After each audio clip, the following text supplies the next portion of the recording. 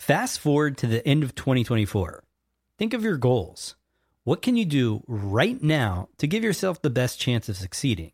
If you want to learn a new language, you absolutely should get Babbel. Be a better you in 2024 with Babbel, the science-backed language learning app that actually works. Don't pay hundreds of dollars for private tutors or waste hours on apps that don't really help you speak the language. Babbel's quick 10-minute lessons are handcrafted by over 200 language experts to help you start speaking a new language in as little as 3 weeks. I absolutely love Babbel because their courses help me learn real-life conversational skills. It's so easy to learn how to order food, ask for directions, speak to the locals without having to consult language apps. Babbel has over 16 million subscriptions sold. Plus, all of Babbel's 14 award-winning language courses are backed by their 20-day money-back guarantee. Here's a special limited-time offer for our listeners. Right now, get up to 60% off your Babbel subscription, but only for our listeners at babbel.com/SPP. Get up to 60% off at babbel.com/SPP. That's spelled BABBEL.com/SPP. Rules and restrictions may apply. When you need mealtime inspiration, it's worth shopping Kroger, where you'll find over 30,000 mouth-watering choices that excite your inner foodie. And no matter what tasty choice you make, you'll enjoy our everyday low prices, plus extra ways to save, like digital coupons worth over $600 each week. You can also save up to $1 off per gallon at the pump with fuel points. More savings and more inspiring flavors make shopping Kroger worth it every time. Kroger, fresh for everyone. Fuel restrictions apply. The podcast where we talk to smart people, but not necessarily done by smart people. That is an awesome question. This one goes down probably on one of my top 5. Hey, I like nutrition. I like to eat food. This is the coolest thing ever. We're going to do this forever. I wish I paid more attention in that class. You know, I'm going to be honest, I don't understand that. As a man, I don't get it. Welcome to smartpeoplepodcast.com. Hello out there. Welcome to Smart People Podcast, conversations that satisfy your curious mind.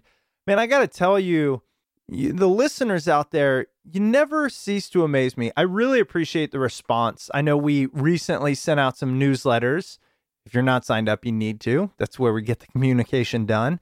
But we got a big response, a lot of recommendations, a lot of ideas, a lot of opinions, which is what this is all about. Right. And we're excited to turn this into the community that it needs to be. Because frankly, the more I hear from you all, the more I'm amazed by what you're doing. So really quickly, just a few shout outs. First, Rowena, I think I'm pronouncing your name right. Thank you so much for your thoughtful email with all of your ideas and your offer to help us, which we will be taking you up on. Jack W. is writing a book. He sent me a PDF of kind of the first draft. Jack, I know I responded, but hey, man, when it's up, let me know, and I will blast it to our listeners.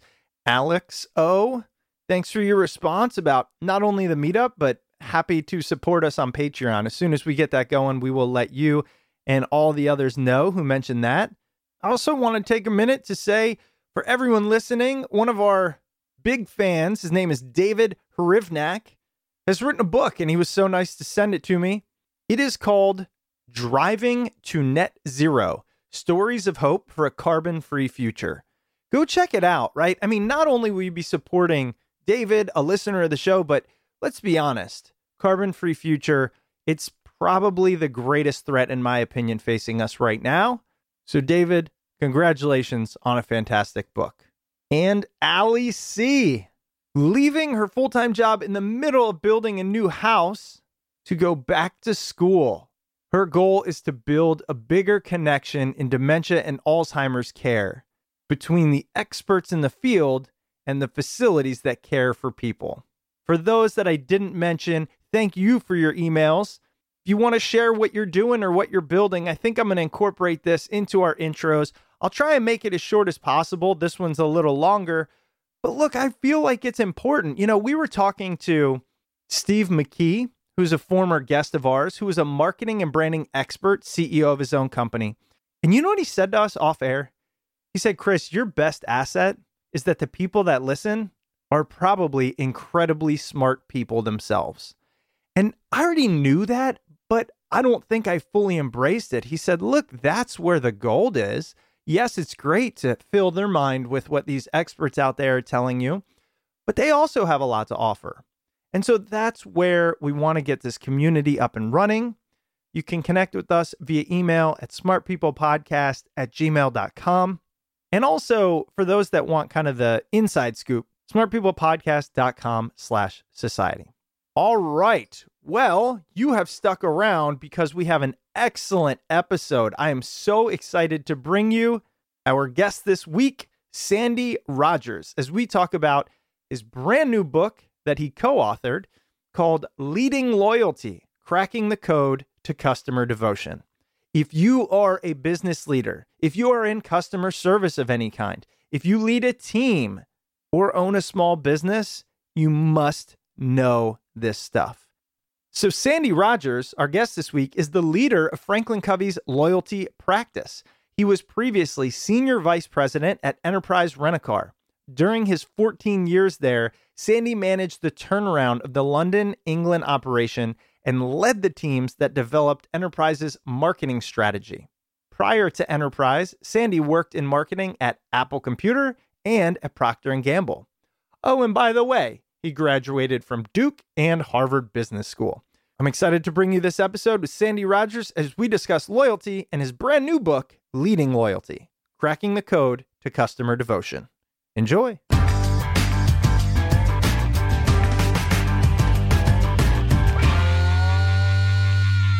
What got you here? And what I mean by that is kind of take us through a little bit of your career trajectory, because people are always interested in the story behind a successful career. Great. Well, thank you, Chris. I after college at Duke, I went to work for Procter & Gamble in Cincinnati in brand management and had a great experience there working on soft drinks back in the days when P&G had Orange Crush and Hires root beer. I then went off to business school. And after 2 years at HBS, I went to work for Apple.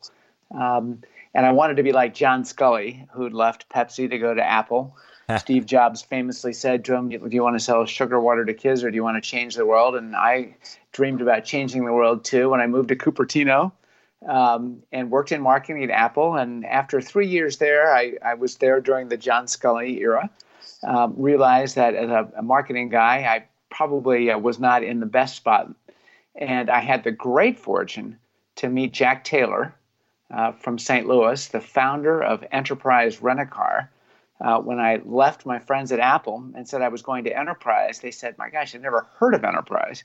And I said, well, that's good news because I'm going to be the marketing guy. And so hopefully we'll be able to fix that issue.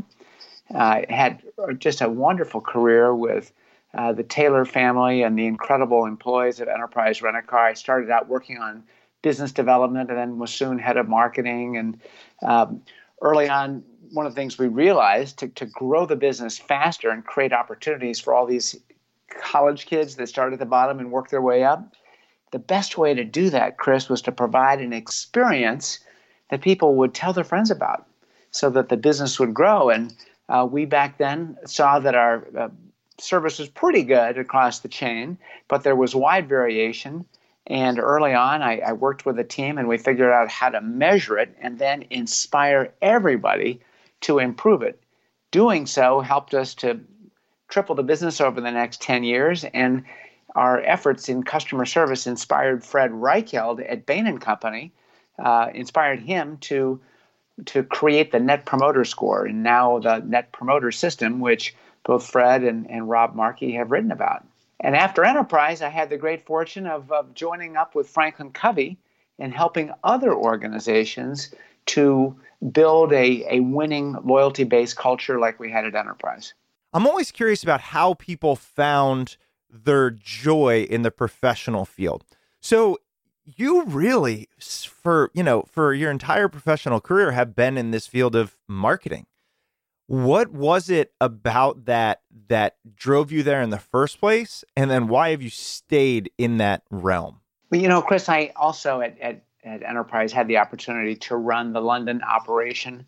And so get my hands dirty in the operations of actually applying all these theories we came up with at corporate to improve the customer service and turn the business around. But you're right. Most of my career has been around marketing. I'm very interested in communicating and taking a lot of complex ideas and trying to boil them down into a simple, digestible message. So I've really enjoyed that part of my job. And over the years, I've also come to really appreciate, especially from my association with enterprise, the power of people and just how critically important it is to invest in building a culture where the employees, the associates, are fiercely loyal to the organization, because that is the first step to creating the customer loyalty that everybody wants.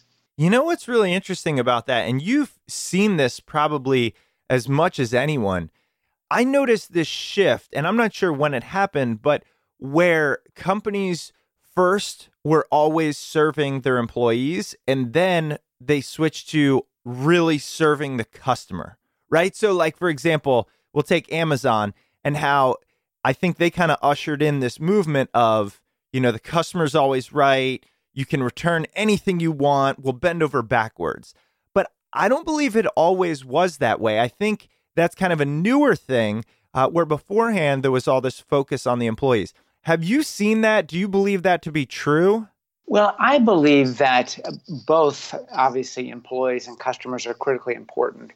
But thinking back to high school math, we were taught about the order of operations, right? And our teachers pounded it into us that if you want to get to the right answer, first A, then B, then C, then D, and don't cut corners. And I think it is very, very important that we start with employees and creating a culture and environment where they are, inspired, to bring their best selves, to do their best work each day. And that's, of course, easier said than done. And then the next order of operations is if the employees are happy, that leads to hopefully a positive customer experience. My friend Shep Hyken says that the customer experience rarely exceeds the employee experience. So happy employees in a position to provide experiences that delight customers, that leads to sales growth, right? As the customers come back and recommend the business to their friends, which then leads to profitability. And sometimes if we've got a short-term horizon, we'll try to cut to, let's just focus on sales growth or profit improvement. And we miss this idea that to build a long-term sustainable operation, it has to be employees, customers, then growth and profit. That's really interesting because I think, it makes a lot of sense. I think, though, we see companies who do it well and we see those who don't. All of them realize we need to satisfy the customer. But really what you're saying, it's the approach in which you do that. Do you worry directly about the customer or do you go kind of in order with employees? So I want to ask you then about, before we kind of get even further down to this idea of loyalty, about your time at Apple. When did you go there? And, what was it like kind of stepping into the mecca of creativity probably at that time? I was at Apple from 1989 when I got out of business school until 1992. Again, I mentioned I was in during the John Scully years. The company struggled during those years. I had the fortune of working on a product called Apple Link, which was before the internet, and it was a way that Apple stayed in touch with our developers, our value-added resellers, and I worked on trying to think about how we could make that product available to our customers, our computer buyers, so that we could provide them software updates and answer questions. And of course, all of that, we expect that today. But that was an interesting area to be working on back before the internet really took shape in the early 90s. From your marketing background, when you think of Apple and you think of customers and employees, how well do you think they translated this idea of loyalty to becoming one of, if not the largest company, especially in the space, but of all time? Well, Apple, obviously when Steve came back and turned the company around, it just built an extraordinarily powerful brand around a lot of the principles that we talk about in this book that we've just written. These principles of having empathy for people, right? And understanding, how they're feeling about computer technology and making it very accessible and easy. And not just for somebody, who's got a computer science degree, but for somebody's grandmother who wants to organize their pictures online. So there's empathy, and then taking responsibility, the second principle we talk about, to help people accomplish, the real job they're trying to get done and make it easy and fun. And third, to be generous with them. And a lot of what's designed, in Apple, both in the products and in the human interaction we get at the Genius Bar and in the stores today, it is generous and it is responsible and it's empathetic. So those principles are critical, not just in human interactions, but in how organizations design technology to replace human interaction. So you kind of led us into one of the things I really wanted to focus on, and that is these 3 pillars of loyalty. Talk about how, if you can, how they systematically built that into their culture, if you can. And this is a question again about Apple? Yes. Yeah. Okay. Well, as I mentioned, the products under Steve's leadership really embrace these core principles of empathy, responsibility, and generosity that we talk about in the book. That the difference between a good and a great experience oftentimes comes down to how we feel, right? Our emotional reaction to something. And when Ron Johnson, under Steve's leadership, created the Apple stores, Ron really brought these things to life. And so, that's why when people walk away from their visit to the Genius Bar or interaction with the salesperson, it could be with a support person with Apple Care. Apple does a great job of making sure people walk away with an idea that Jack Taylor had when he founded Enterprise Rent-A-Car. We want people to feel like, wow, that was one of the best experiences I've ever had. And that feeling oftentimes comes from interacting with people, whether it's in person, online, on the phone. We find that the difference between good and a great experience often comes down to people. And so, even though I love Amazon and it's just brilliantly designed and anticipates my needs and makes ordering, new pencils so easy, when I have a problem and I actually need to talk to a human being, their people are phenomenal too. One of the things I love about this book is the examples that you use. And there's so many real life examples and there's so many practical tools. And I think that's where we need to spend a lot of the time today. The first thing I want to ask, though, is what is it about a customer that proves loyalty? Like if you're a business owner, large or small, solopreneur all the way up to Fortune 500, how would you define loyalty in a customer? Well, that's a great question because one could see the person taking the same bus every day and perhaps conclude that person is loyal to the bus. I mean, they take it every single day. I see them every day. But just because someone does something out of habit or out of convenience, that doesn't make them loyal. The difference between somebody who has loyal behavior and someone who has loyalty behavior plus an emotional attitude of loyalty delivers a huge difference in profit to the bottom line. And Fred Reichheld at Bain, writes about this when he introduced the idea of the Net Promoter Score. I mean, promoters are those people who sing your praisers.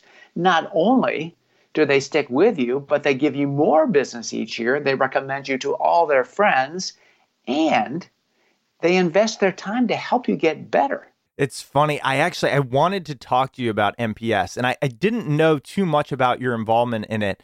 And of course, as a consultant, Franklin Covey, it's something we look at and understand every time we go out and do our jobs.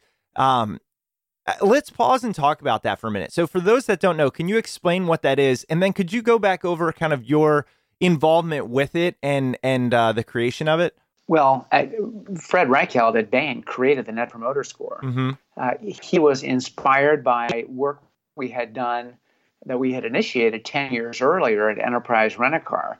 To improve our service and grow the business faster, we needed to measure service across all 3,000 of the branches back then.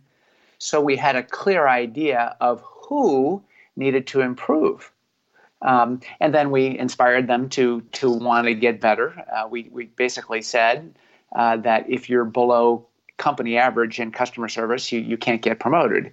And that unleashed tremendous inspiration and creativity to get better faster. Fred wrote about this in a Harvard Business Review article, The One Question You Need to Know, I believe in 2003, and then followed up with his book, The Ultimate Question. He has since written The Ultimate Question 2.0 with Rob Markey, also at Bain, and introduced this very simple but powerful framework. Fred's initial question was, how likely would you be, Chris, to recommend fill in the blank to a friend? From 0, not at all likely, to 10, extremely likely. And then the second question is, well, what's the most important reason for your score? And Fred's idea was, listen, customers do not have time for a lot of surveys. Right. It's more important to hear from everybody so we can categorize everybody as either a promoter, somebody who loves us, a passive, and a detractor. And they're more likely to play if the survey's short, right? And then the way to learn about why is this person a detractor or a promoter is to do what Fred and Rob call, following up. Doing root cause analysis, asking, gosh, Chris, could we take a couple of minutes? I'd love to hear more about your experience with our firm. And that really gives us the chance to get into the details, learn what went wrong, who was involved, so that we can make it right. Mm. I've never thought as deeply as you just mentioned about that idea of net promoter score. And it makes a lot of sense. It's much more than did you have a good experience, or on a scale of 0 to 10, how did you like X? It's essentially at its core, will you be someone out in the world promoting what you just experienced? And I think that's a direct kind of correlation to this idea of loyalty, like you talked about it, right? Like having the emotion of loyalty and wanting to go back. And we all have those brands. I was wondering if you could help us, because stories translate so well. What's your favorite example of a company who really embodied this idea of loyalty and created those kinds of devoted customers? Well, we have so many examples in the book.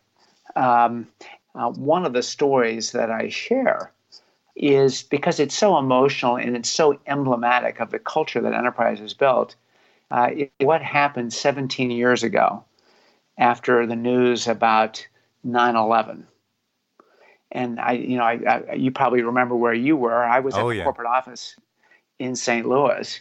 And could you imagine, Chris, what it would be like to be at an airport car rental branch that day? All the planes have been grounded. And at Dulles Airport in Washington, D.C., all of the competitive car rental companies had closed their doors and gone home, get home to their families. Our branch manager couldn't reach anybody on the phone. I mean, it was just crazy.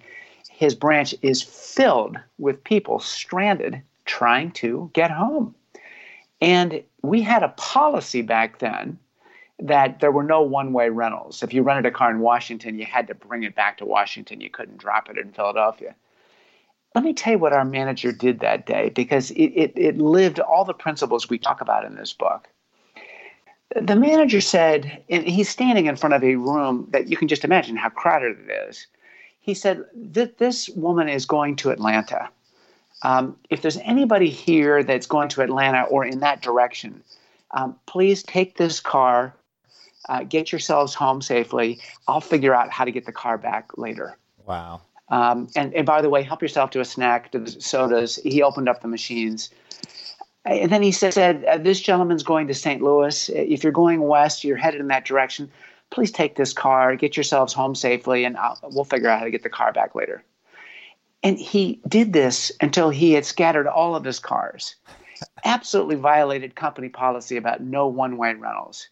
And when we heard this story back at the corporate office a few days later, never more proud. Because here is a guy and his whole branch team who had tremendous empathy for all these people, who are stranded, right? Who took responsibility for the real job to be done. Get me home to my family now, please. And this team was incredibly generous because it was going to cost a fortune to get these cars back. But that's to create a culture where the employees are, they're in a position to enhance other people's lives, to enrich other people's lives. That leads to not only fierce customer loyalty, but fierce employee loyalty, which we know is a prerequisite for the customer loyalty we all want to build. This week's episode is brought to you by BetterHelp. Is there something that interferes with your happiness or is preventing you from achieving your goals? If so, BetterHelp Online Counseling is there for you.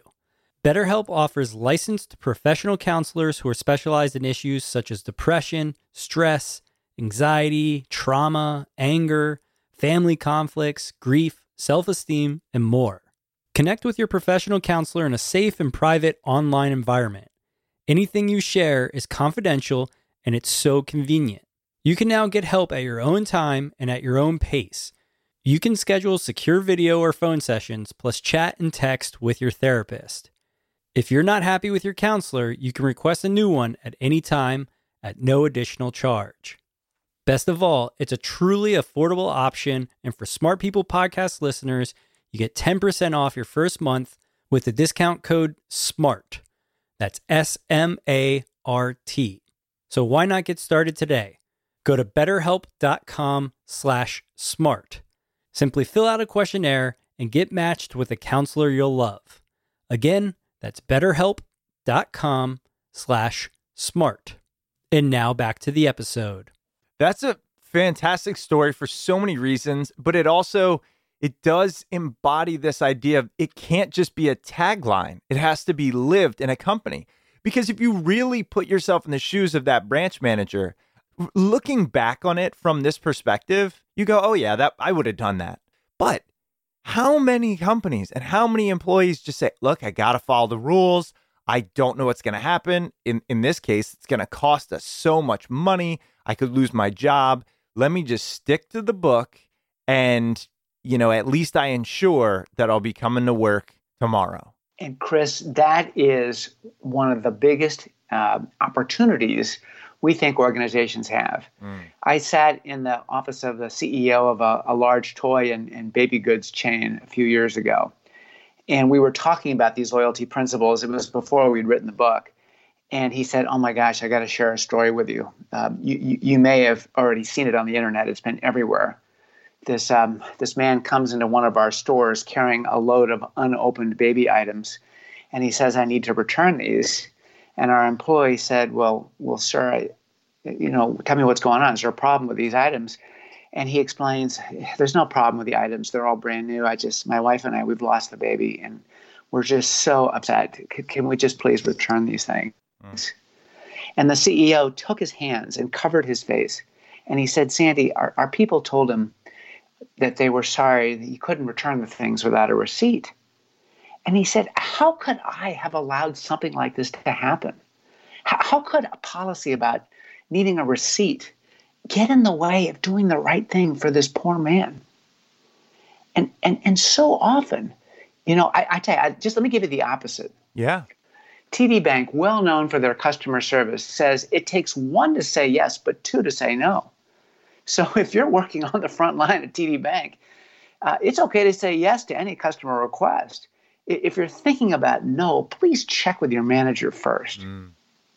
We just love how they entrust their front line with a responsibility to say yes whenever possible. Horst Schulze, who ran the Ritz-Carlton chain, had this same insight. I mean, this guy cracked the code to empowering his employees at Ritz-Carlton. He said to his folks, hey, look, we are ladies and gentlemen serving ladies and gentlemen. No matter what your job is. I mean, if you're refilling the water glasses in the dining room and you overhear a guest who says, oh my gosh, my bathtub is not draining properly, you own that problem until it's fixed. And Schulze told every employee, get this, Chris, you have up to $2,000 at your discretion to make it right for a guest. I mean, imagine, I'm a $12 an hour frontline employee in this hotel being entrusted with that kind of responsibility. It's great for building customer loyalty. It's even better for building employee loyalty. Walk us through the process that you take when you go to an organization, you're consulting with them to solve this problem or to at least improve their customer loyalty. Where do you start and how do you work towards their ultimate goal? Great. So, many organizations would like to improve their customer loyalty. Everybody understands the theory and the economics. And yeah, of course, if we have better loyalty, we'll grow faster and make more money. Okay. So how do we get there?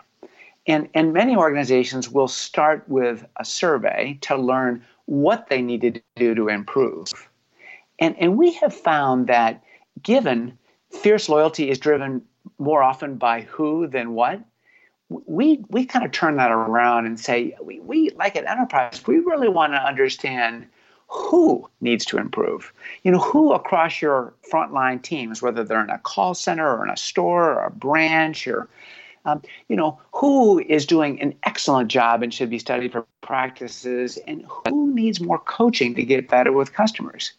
And so once we've identified that the people who need to get better, then we introduce this idea that everyone in the organization should become a loyalty leader and adopt a loyalty leader mindset. It's this idea that, look, I have empathy for people, I take responsibility for their real needs, and I'm generous with them.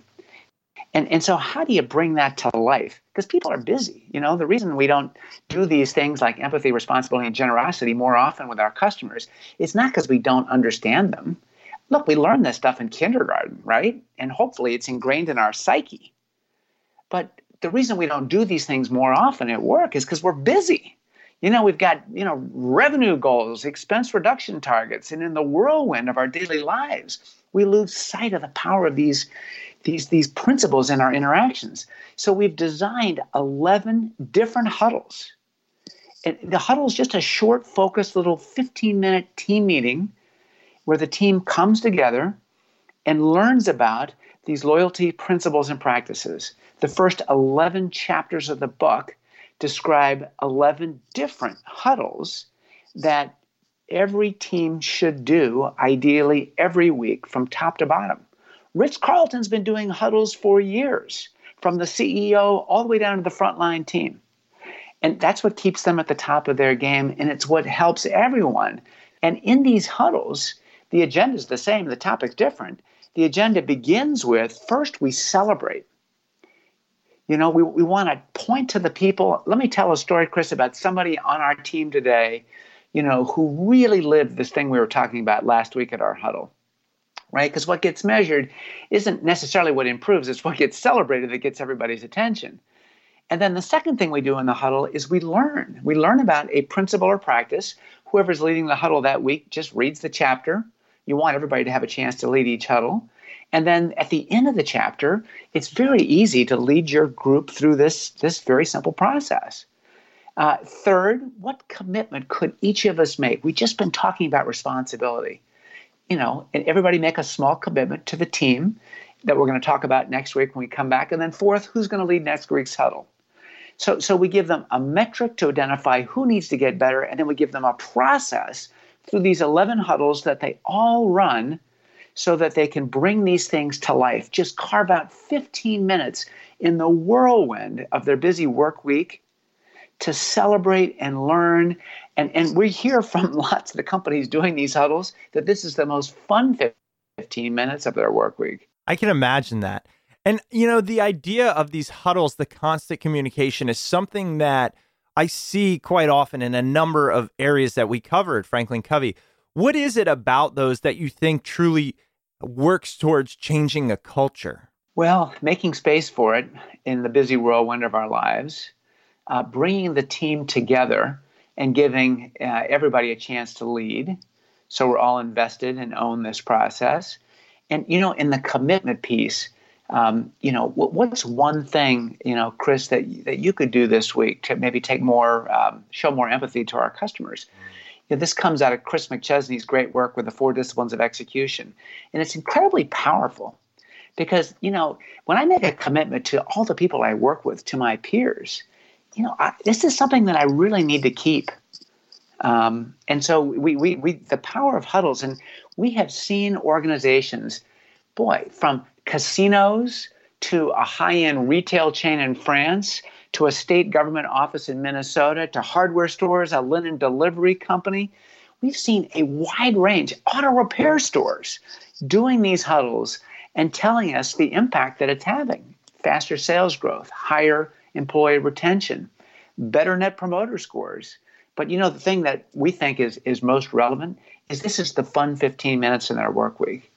This is a time where they come together, they laugh, they celebrate, and there's nothing more fun than telling stories about other people on the team who are doing great things. So I want to go back to these kind of 3 principles, and we've touched on them a number of times, but I want to make sure we get really clear so people can take these and implement them in their businesses and in their teams. Empathy, I think we've covered, and I'm assuming, correct me if I'm wrong, it's simply be able to put yourself in the shoes of your customer, understand their needs, and deliver the things that will fit those needs. But tell us about responsibility. What does it mean from an employee standpoint to feel responsibility? Who is it for, and how do you build that? So the reason there's 11 huddles, there's 3 principles. There's 2 practices that go with each principle. And so we've covered empathy, which is really about making a genuine connection and then listening to learn so we know how they're feeling. With responsibility, the 2 practices, they begin with discover the real job to be done. And then the second practice is to follow up, to find out, were they successful, and if there was a problem, to fix it. Now, in discovering the real job to be done, Harvard Business School professor Clayton Christensen has written that people hire products and services to do a specific job for them. So if a guy comes into a store and says, I'm looking for a wrench, you point him to aisle 13, that's not taking responsibility, right? Responsibility means, come with me. You're looking for a wrench. Tell me, what are you working on? Well, I've got this old fence in my backyard and I want to get rid of it. And there's these rusty bolts I got to get out. Well, do these bolts and the nuts look like any of these? Well, yeah, they look like those hexagonal ones right there. Oh, sir, to grip the rusty edges of those bolts and the nuts and get rid of your fence, you're going to need a set of box wrenches. This set should do the trick. And so that's an example of, owning the real job to be done, not just selling the guy a wrench. And following up, the second practice of a responsible person is vitally important. How did your fence project go? Because it shows that we're interested in the outcome and not just selling our products. And oftentimes we're reluctant to follow up with our customers because we're afraid of what? They'll say, oh, well, I'm glad you asked. I had a terrible problem. And unless we, go through this with our team and talk about how to handle those customer problems, we avoid one of the greatest opportunities for building customer loyalty. And that is learning what didn't go well and then fixing it in a way that they say, wow, that was phenomenal. So we teach people in that huddle, how to follow up and when there's a problem, how to align with their emotions and apologize without being defensive and ask, Chris, what can I do to make this right? I used to practice this when I ran the London operation at Enterprise Rent-A-Car with our branch managers. And they say, oh, we need to get more feedback about how to get better. Well, what stops you from asking each of the people who leave your branch every day and ask, hey, what, if anything, could we have done better? And role playing, what if they say this? How do you respond? And if you get everybody really comfortable with how to resolve customer issues, you're just unleashing this tremendous learning vehicle for your business, but also the ability to turn anybody who's not a promoter into a promoter. Wow. I love that idea about discover the real job to be done. And that story you told, it was fitting you used the one of a wrench, but I was thinking about this experience I had, and I was at Home Depot, and I was looking at fertilizer. And a woman came up to me. I didn't even know she worked at the store. And she said, hey, I just want you to know, I just saw that fertilizer. Literally, this is so crazy.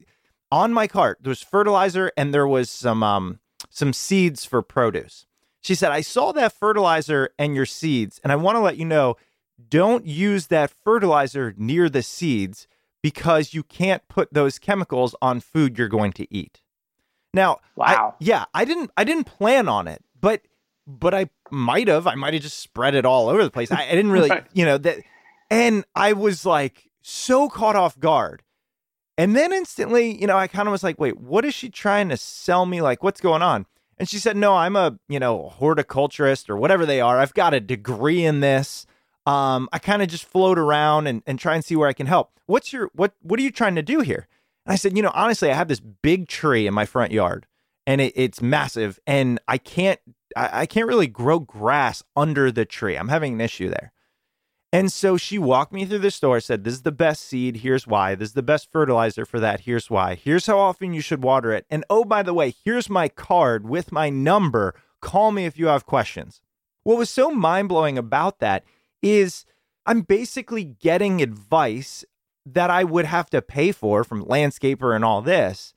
For what reason? Home Depot just thought, you know what? This is probably something people struggle with and can use it. To this day, that's one that stuck with me. And as you were telling that story, it wasn't just the interaction. It was her observation of the job to be done. Well, you have perfectly described the third core principle for earning loyalty, which is generosity.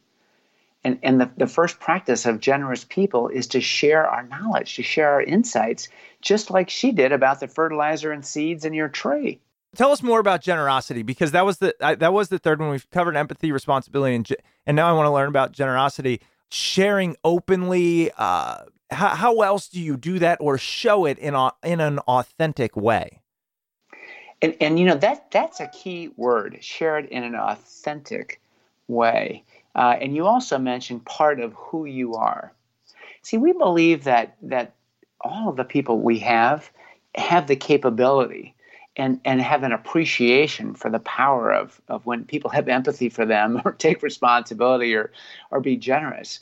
The question is whether their work environment, their employer, their leader allows, enables, inspires them to do the things that they know, makes other people happy and frankly makes them happy too when they leave work each day.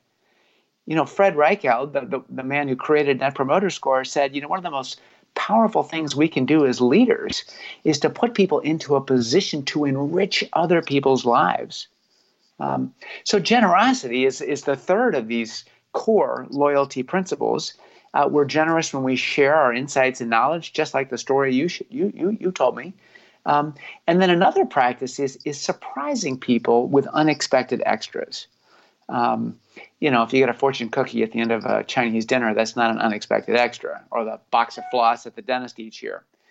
One of the stories we talk about in the book, a guest is at a hotel and notices a note from the housekeeper, I see you're out of toothpaste, so I left you this new tube of toothpaste.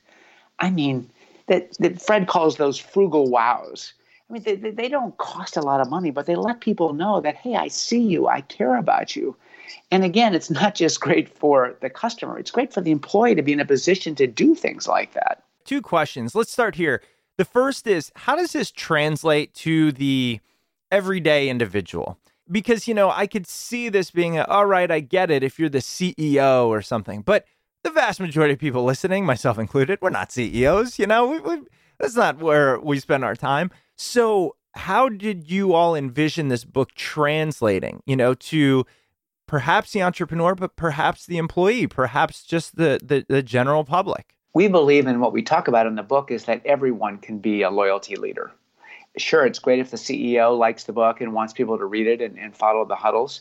But another way that this book will take hold, that the power of huddles will take hold in an organization, is for anyone to become a loyalty leader. I mean, Dr. Stephen Covey said, leadership's a choice, right? It's not what's, written on your name tag. I mean, you're a leader if you look over your shoulder and there's people following. So everybody in the organization, whether you're the CEO or you're working the drive-through window at a fast food restaurant, can choose to be a loyalty leader, can champion this huddle process and bring people together to just spend 10 or 15 minutes talking about these core principles and practices, celebrating people. And, what happens is, because you're doing them every 11 weeks, you're going to go deeper each time you cover things like empathy, responsibility, and generosity. Because what people will do is they'll say, well, hold on there. Chris, what am I supposed to do in this situation? I mean, we had this customer last week, and that's just a perfect opportunity for the team to talk about it and say, all right, so how do you deal with that? Coming from the individual's perspective, and I know we talk a lot about mindset really driving behaviors, what do you feel motivates somebody to want to be that loyal leader? What motivates that frontline employee who's listening and is saying, okay, so you're telling me I got to take all the things on my plate, which we all know it's insane, right? That whirlwind. And now I have to go way out of my way to serve every person in a way that's so exceptional. Come on, I know this sounds good, but let's talk real life here. How do you get somebody to change that thinking when it might not really directly impact or benefit them in the short term? That's a great question, because you're right. The last thing all of us are looking for is another activity, right, or meeting to go to. And so what we've tried to do in the book is, through stories, remind each of us that what really brings joy in our lives is when we're in those opportunities to positively impact another person, by having empathy for them, making a genuine connection, really listening. How good does it feel when somebody gets you and has taken the time to understand you, and how the difference between just pointing somebody to where the treadmills are in the store and asking a couple of questions for 10 seconds to say, gosh, tell me why do you want a treadmill? What's going on? It makes the whole day feel differently when that customer leaves the store with a smile on her face and says, wow. We find that the employees get as much value out of this as any of the customers do. Because again, we're putting each other into the position of enriching other people's lives. And sure, our pay and our benefits and all those things are hygiene factors. I mean, they've got to be in a reasonable range.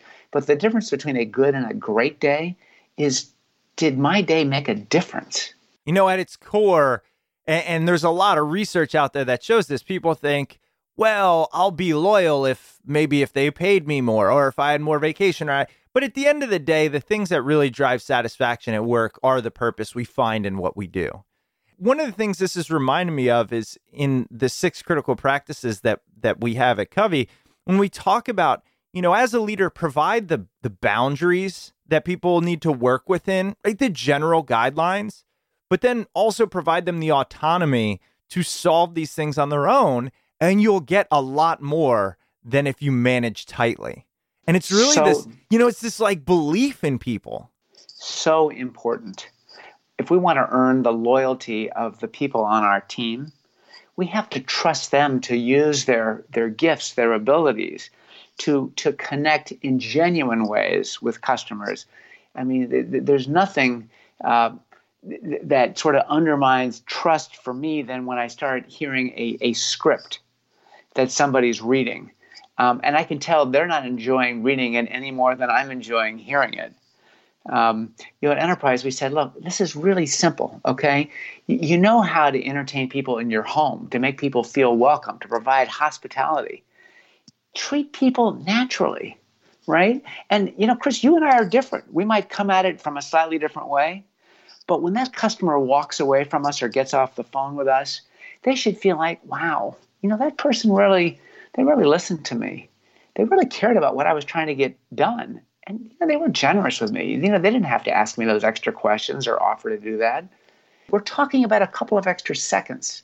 And if I could say something, this is a complete just kind of guess, but a personal experience is when we do that, we're getting out of our heads a little bit. We're getting out of our concerns, our worries, our self-management. Just when you turn over some of that inquisition to others, again, from that authentic, genuine place, it actually frees you up, I find. And so I just think that people taking that into their lives, whether it be, at home or at work, I think can only benefit the results. And I'm excited to bring this message to them. Well, Chris, thank you. We are certainly excited about this book, and hopefully it'll help people to earn loyalty. Yeah, absolutely. And I think, look, we all know in today's world, that's what we need, right? Well, again, Sandy, I really want to say thank you so much for your time. It's been enlightening. We've all learned a little bit more about how to create some loyalty. And so I appreciate you taking the time to talk with us. Chris, it's been my honor. Thank you so much. Good stuff there from Sandy Rogers. Sandy's book, Leading Loyalty, Cracking the Code to Customer Devotion, is available on April 16th. So make sure you pre-order it today. Head over to Amazon through the Smart People Podcast Amazon link at smartpeoplepodcast.com/Amazon, and any purchase you make through that link helps out the show. If you'd like other free and easy ways to help out the show, you can head over to iTunes or Apple Podcasts and leave a rating and review. And if you'd like to reach out to the show, you can email us at smartpeoplepodcast@gmail.com or message us on Twitter at smartpeoplepod. This is a friendly reminder that you can stay tuned to all things Smart People Podcast by heading over to smartpeoplepodcast.com and signing up for the newsletter. All right, that's it for us this week. We've got a lot of great interviews coming up, so we will see you all next episode.